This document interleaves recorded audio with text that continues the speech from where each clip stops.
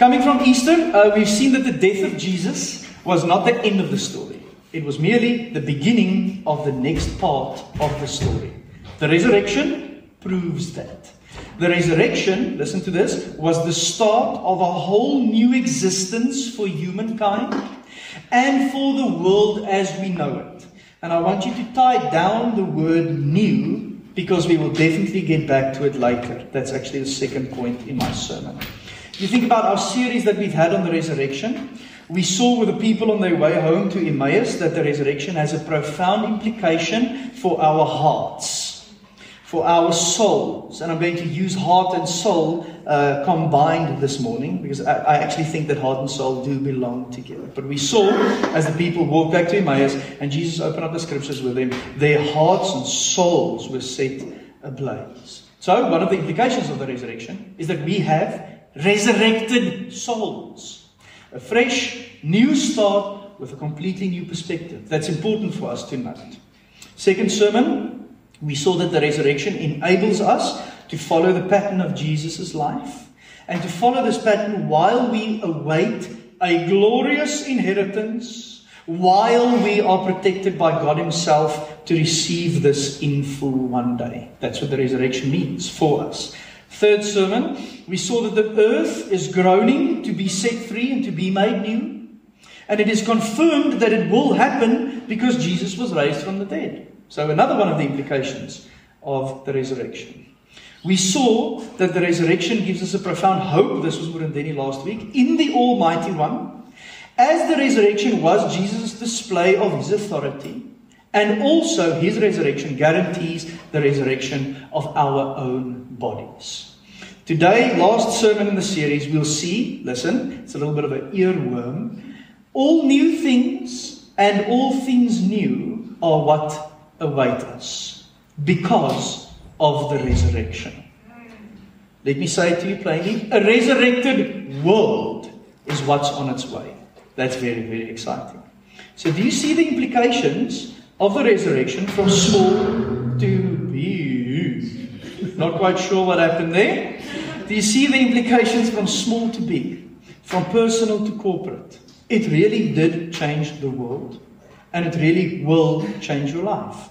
So from a resurrected heart and soul, to a resurrected body, to a resurrected creation, to a resurrected world. All because Jesus was raised from the dead. Brilliant. Now, I want you to think end times. I want you to think of end of the world parties that have been held before. As a result of a certain calendar drawn up by someone to predict the end of the times. Do you guys remember that? The 21st of December in 2011 was a huge end of the world vibe. Think of all the Left Behind movies you might have watched or read the books. Think of all the post-apocalyptic movies that we have on the screen, right? Something happens, and then there's this huge cataclysm or war, and then the whole world changes, and it seems like everything's going to end, and then there's one group or one individual left behind, and then they have to figure out what to do. Think the book of Revelation. Don't know if you've read it before. You can read it in 2.5 hours in one sitting if you have the stamina. Think Revelation. Think also about conspiracy theories being forwarded on WhatsApp that tries to explain who the current day characters are in our political landscape and how they link to Revelation. You must have seen those things. You must have heard those things. Question to you, how do you feel when I mention all of these things? How do you feel when I mention all of these things? I suspect that we have a split in the room. I suspect that some of us might go, whoo, love this, bring it on, I'm really, really interested in it. And I suspect the other half might go, dude, this is so tiring and difficult to understand, I'm not even going to go there. Jesus loves me, this I know, for the Bible tells me so. Everything else, I don't need to know. I suspect we have a split. I've got a picture for you on the screen of coriander. Coriander. That splits a room in two. What do you guys think? Half of us will go, oh, love coriander. Dude, if I buy boerewors, I love the taste of good old solid serving of coriander. Some of us might go, I can't get that into my mouth. I suspect, as Coriander splits the room. All of these things that I've mentioned also splits the room. Now, I would like to put it to you this morning that this was not the intention of the writer of this book. The writer of Revelation, called John, had a different intention when he wrote this book. Let me show it to you. Let the Bible speak for itself. Revelation 1, verse 1 to 3. The revelation from Jesus Christ, which God gave him to show his servants what must soon take place.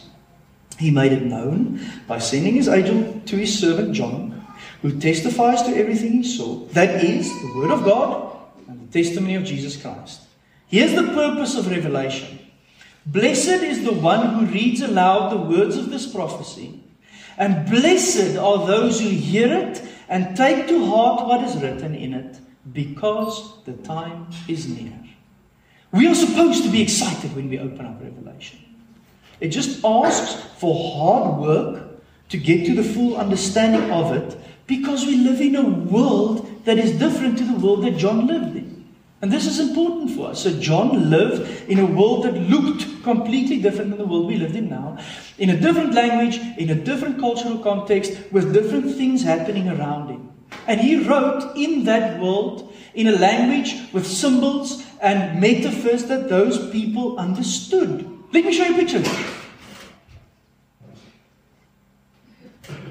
If I show this picture to you, and I give the mic to each and every one of you now, you will be able to speak for 30 minutes about this picture. Why? Because we all know what's going on here. We know where it comes from. We know how it felt the first time. We know this whole vibe about the pandemic and people being sick and all the destruction caused in the world and blah, blah, blah, blah. Like all of us could speak for hours about one simple photo, the elbow greeting. Why? Because we live in this world. We understand the metaphor. We know what's going on. And when you read Revelation, the same counts for Revelation. John wrote in ways and in words and in symbols that everyone knew exactly what he was talking about. And he assumes that you know it because he didn't write it for us. He wrote it for anyone who would read it at that time to take heart, knowing that the time is near. So let's work hard today to truly understand these 5 verses. And let's be encouraged by the truth of it for our here and now and for what is to come. Are we on board with this? Are you guys keen? 3 simple points. What is going on here? I'll explain verses 1 to 5.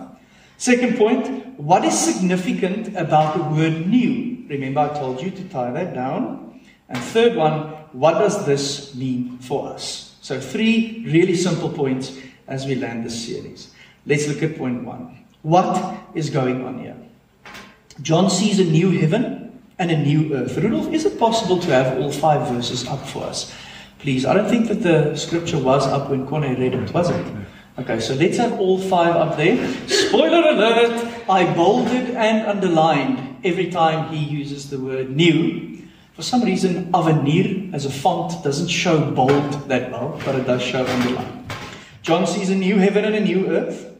In place of the first heaven and earth, that's what he sees. And he sees that the sea has passed away or has fled away from the presence of God. Now this, I'm just going to take a quick segue, is a good example of a metaphor or a word or a symbol or a sign being used in this type of book. The sea features in Revelation. So in Revelation 4 verse 7 it features, but it's not chaotic. It's as flat and calm as a piece of glass. And then at the end of Revelation, the sea passes. It's gone. It's not even calm anymore. Does that mean that there will be no sea in the world hereafter? No. It means that what the sea resembled in the first century changed when God entered and changed again when God made everything new. And the sea resembled chaos. It resembled unformed chaotic order. It resembled evil. It resembled danger. And it resembled, what is bedreiging in Engels? A threat. It resembled a threat to humankind's existence. Now John says, in terms of what he sees, if God is present, then there's no threat. Because the sea is calm in front of him. And God doesn't want anything to threaten humankind in the world hereafter. So therefore the sea will be gone. Do you guys see it? It's a quick segue of how the writer uses things that everyone knew what he was talking about, but we just don't know. So when we think of the sea, we think of the beach. We think of waves, we think of body surfing, we think of pompoenkies and shells and gazebos and suntan lotion and that kind of vibe. That's not what the people in the first century thought about when they heard the word sea. So it's exactly the same as the elbow greeting photo. All of us know what we're talking about, and all of them knew what he was talking about. So that's what he sees.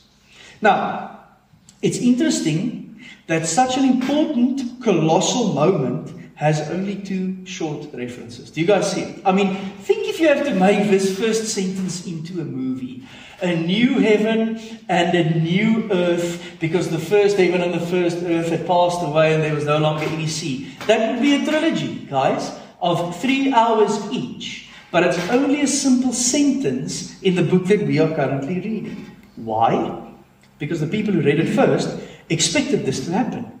It's not new news for them that this replacement or this being made new or this transformation will happen. They had prior knowledge about what was going to happen. They knew that from there to here, something had to happen. And when they spoke about the heavens and the earth, they spoke about there, here, and everything in between. So it's supposed to be an all-encompassing way of thinking about it. So in our language, if I had to translate this, that would be translated as everything was new and everything we knew had gone. That's kind of what this first sentence says. Now, this comes from somewhere. Remember, we are at the end of a huge 66-volume book divided into 2 huge parts called the Old and the New Testament. Where did this story start? I would like to show it to you. Genesis chapter 1, verses 1 to 2. Also, we can just have that portion of scripture on again. In the beginning, this is where it all started, God created. And what did He create? The heavens and the earth. And what did the heavens and the earth look like? Tohu vavohu, it says in Hebrew, wild and waste, formless and empty. And there was darkness over the surface of the deepest part we could possibly imagine. That's the best way to translate the surface of the deep. And what was there then? It was the Spirit of God. And what was the Spirit doing? The Spirit was hovering. And as the Spirit was hovering, it was creating. Do you guys remember? So this is where the whole story started. And this is also where the whole story is going to end. So the people who knew the history of the Bible knew that at some point where we started, we are going back to. And that's why when John writes this, he can make this simple reference. We are now there. Like, this is what I am seeing. This thing that we've been expecting all along is now happening. The destruction of heaven and earth as we know it was part of the gospel tradition. Matthew 5 verse 18, same text is written in Luke 16 verse 17. Mark chapter 13 verse 31, same verse written in Matthew chapter 24 verse 35, same verse written in Luke chapter 21 verse 33. Jesus himself, as he taught these words that I just quoted, predicted that at some point something will come to destruction, or something will be destructed. Now, this expectation that a new heaven and a new earth will come to us and that it will resemble something like the paradise is something that we find in the prophets. If you've ever read the prophets in the Old Testament, many of them saw this day and spoke about this day where we will go back to paradise. We just started in Genesis chapter 1 in paradise. Isaiah 65, if you want to write it down, verses 17 to 25, is probably the most vivid reference to this new paradise. So this idea that we saw in the first verse is based on the supposition that a transformation of creation is necessary. Did you hear the word transformation? From one thing to another, being formed new. It's necessary so that the perfect life of the eternal kingdom will be set within a perfect environment. It makes sense. Like if you look at the sin and destruction in our world, you have to imagine that this can't be paradise just as it is. Something has to change for it to become paradise again. And then John says there's this descent of the New Jerusalem. And this descent of the New Jerusalem, which also resembles God's presence, is accompanied by an explanation from the throne that God now dwells with His people and that all death and suffering are now eliminated from the human experience. Why? Because we're going to go back to the paradise where bliss and perfection existed and it needs to be reinstated. Do you guys see that? Rudolph, we can have the first 5 verses up again. Now, I just want us to really hear this. And I want us to just sit in this for a while. Look at those words. Death. Mourning, crying, pain. When did someone die in your life? When were you mourning? Are you possibly mourning at the moment? Think of the last time you had a good cry. Think of pain you've experienced. Do you see that will all be eliminated? That is some of the best news we can receive this morning. No more of it. None. Gone. No place for it. Then verse 5, and this is me landing the first point, there's a summary of the central message of Revelation. And look at it. I am making everything new.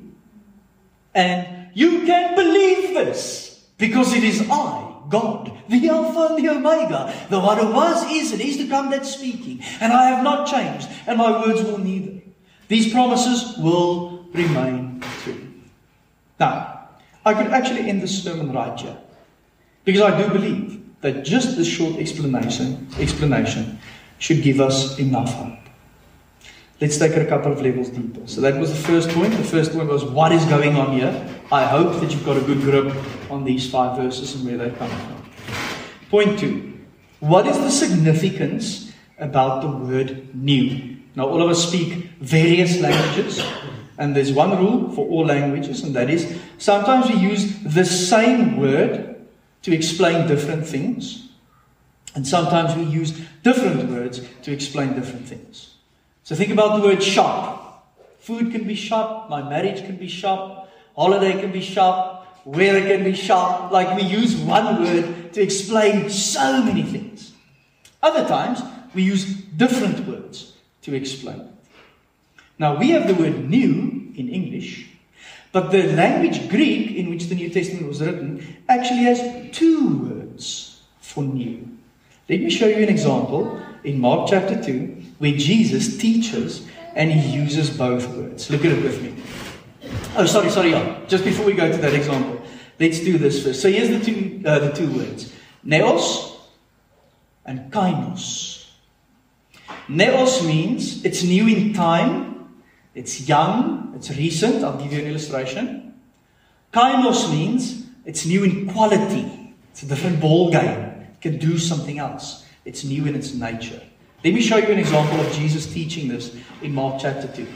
And no one pours new wine into old wineskins. Jesus is talking about neos wine. Otherwise, the wine will burst the skins, and both the wine and the wineskins will be ruined. No, they pour new wine, neos wine, into new wineskins, kainos wineskins. Okay? So new wine needs a new quality wineskin. It needs a wineskin that can do something that the previous one couldn't do because of the fermenting process that's going to happen. And so wineskins in that day was made of animal skin. Think leather, think flexible, tear. That's why if you have new wine, you have to put it in new wineskin. So Jesus used these words as He spoke them. And if we translate it into English, it looks all the same. But it is not. Let me show you a picture. So here's an illustration for what is neos, new in time. It's young, it's recent. This is an iPhone 11. It's a new version of something that has already existed. Like the iPhone has existed, this is the 11th version. I thought about this yesterday. Probably one day, Ava, when she's a teenager, she will have the iPhone 33250 SGLI XTRR Mini or something like that. I mean, I couldn't even count the amount of galaxies that will be at that state, at that point. So it's new, it's recent, it's young, but it has existed already. Let me show you a second picture. Who of you remember this bad boy? The flip open 2 hours of battery life Motorola. Like you couldn't even switch off the keypad tones. Do you guys remember that? And if you didn't pull out the antenna, there was no signal. My dad had one of these bad boys, and I thought that was phenomenal. He got this after he had a car telephone, which I also thought was kind of cool. So this is a cell phone. Next photo. This is a Kainos cell phone. Do you guys see the difference? Like the Motorola was a cell phone. The iPhone is also a cell phone, but this was the very first iPhone. It is Kainos. It's new in its nature. It's new in its quality. It can do way more than the previous telephone could do. Do you guys see the difference of the word new, neos, and the word new, kainos? Now, quick Bible quiz. Every time John uses the word new, which one do you think he uses? He uses kainos. So John uses the word that has to have us understand that he's not talking just about a new version. He's not talking about a small upgrade. He's talking about something that will operate on a whole new level. That's important for us. When he talks about heaven, when he talks about earth, when he talks about the new Jerusalem, when he talks about everything that God makes new, he talks about a new quality, a new capability, new possibilities. And they all go with this new world that we will inhabit. That's an amazing prospect for us. And that's something that has to, one, compel us to keep going. And secondly, it has to stir our imagination. Because what will that be like? Think about everything that you've ever experienced on this world that is glorious. And then think about that being kainos. Not just a little bit better, way better, way new. With way new possibilities. That's the significance of the word new. And in this portion of Scripture, John says, God makes everything new. Isn't that just a phenomenal prospect? So if you think about the sermon title, All New Things and All Things New, I would like to just insert a little equation mark in there. All things new equal all new things. Because even though something will be similar to this world we're inhabiting, to this world that will come, it'll be brand new. And all things will have that quality. Isn't that great news, guys? That's when we end it. Okay, secondly, what is significant about the world new? I hope that you understand it. And if you are a really staunch Galaxy Android guy, or a Huawei, or a Xiaomi guy, sorry guys, it was just the illustration, right? We're not evangelizing anyone for the old iPhone. Okay, third point, and I will land for this. What does this mean for us? And the reason why I think this is an important question is, as Christians, we often make the mistake of thinking that all we can do is to wait it out. I mean, you have heard this probably, said, prayed, and taught sometime in your life. This is something that lies in the distant future, everything I've said up until this point, and it has no bearing on my life now. That is a mistake. That is not something that we should believe or interpret the Scripture to say. Listen to this line, and you've heard it many times. When I die, I will go to heaven. And one day, heaven will come to earth. That is actually not true. Because the resurrection of our hearts and souls has already happened. That's really important. It's not something that only lies in one day. It's something that has happened already. We are seeing the signs that this renewal of the earth is busy happening. Do you guys remember Lesakos' sermon? Paul says that it's groaning. It looks like childbirth is about to happen.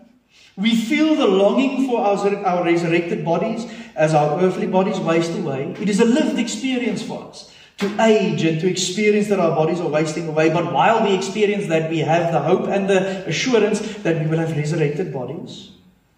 And this all means that the end time has already started. We are living in the end time. And that is important for us. Like if you think of the Bible, and you think of creation, and you think of the fall, and you think of the story of Israel, and you think of the story of Jesus, that's all history.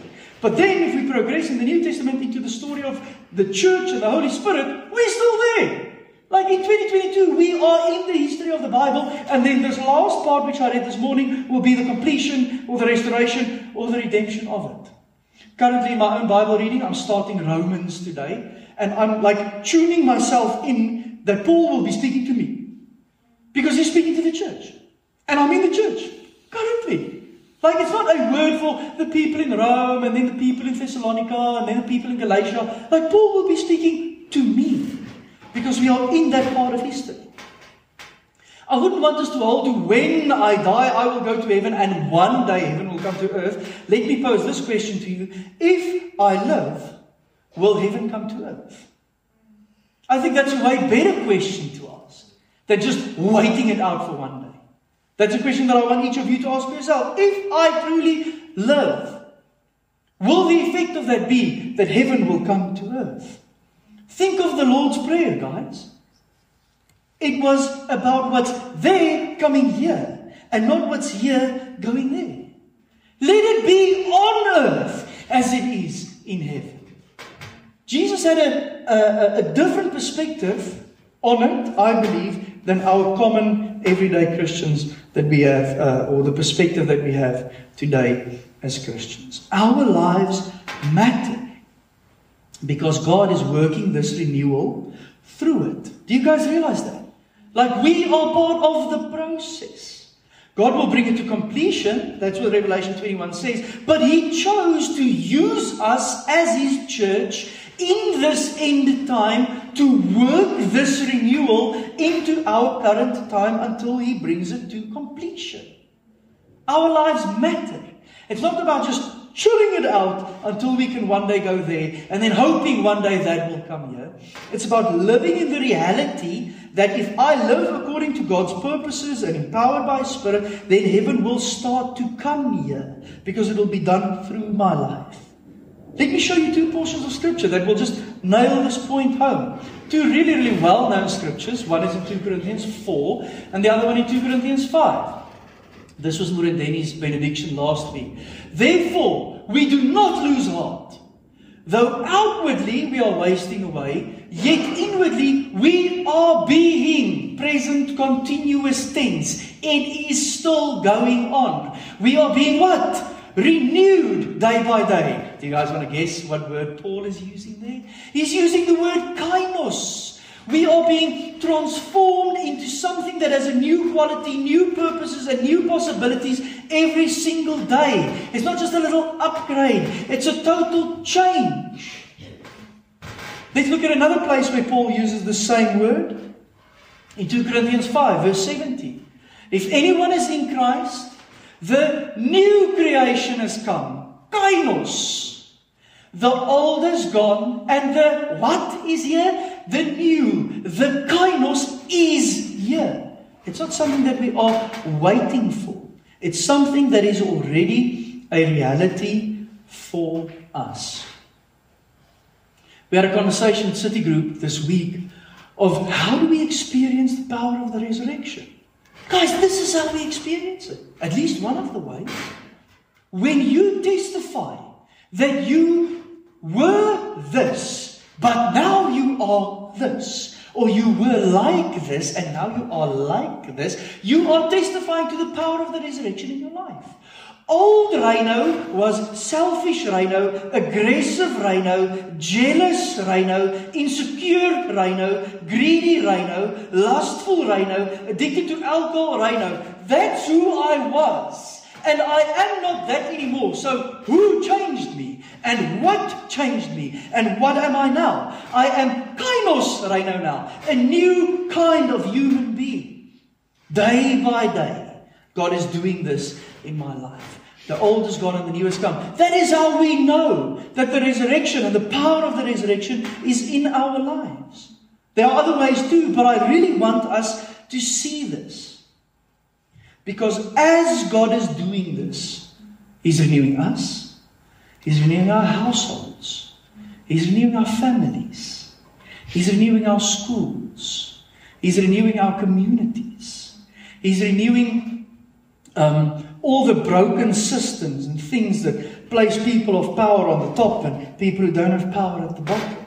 He's renewing the world through renewing us.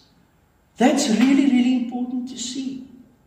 So even though we hold on to this hope that one day this glorious thing will come to completion, we should not make the mistake to miss out what God is doing in our lives now.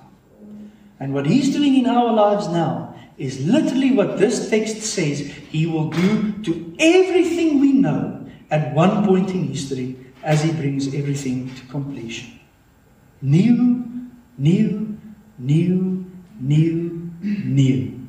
He makes all things new, and He makes all new things.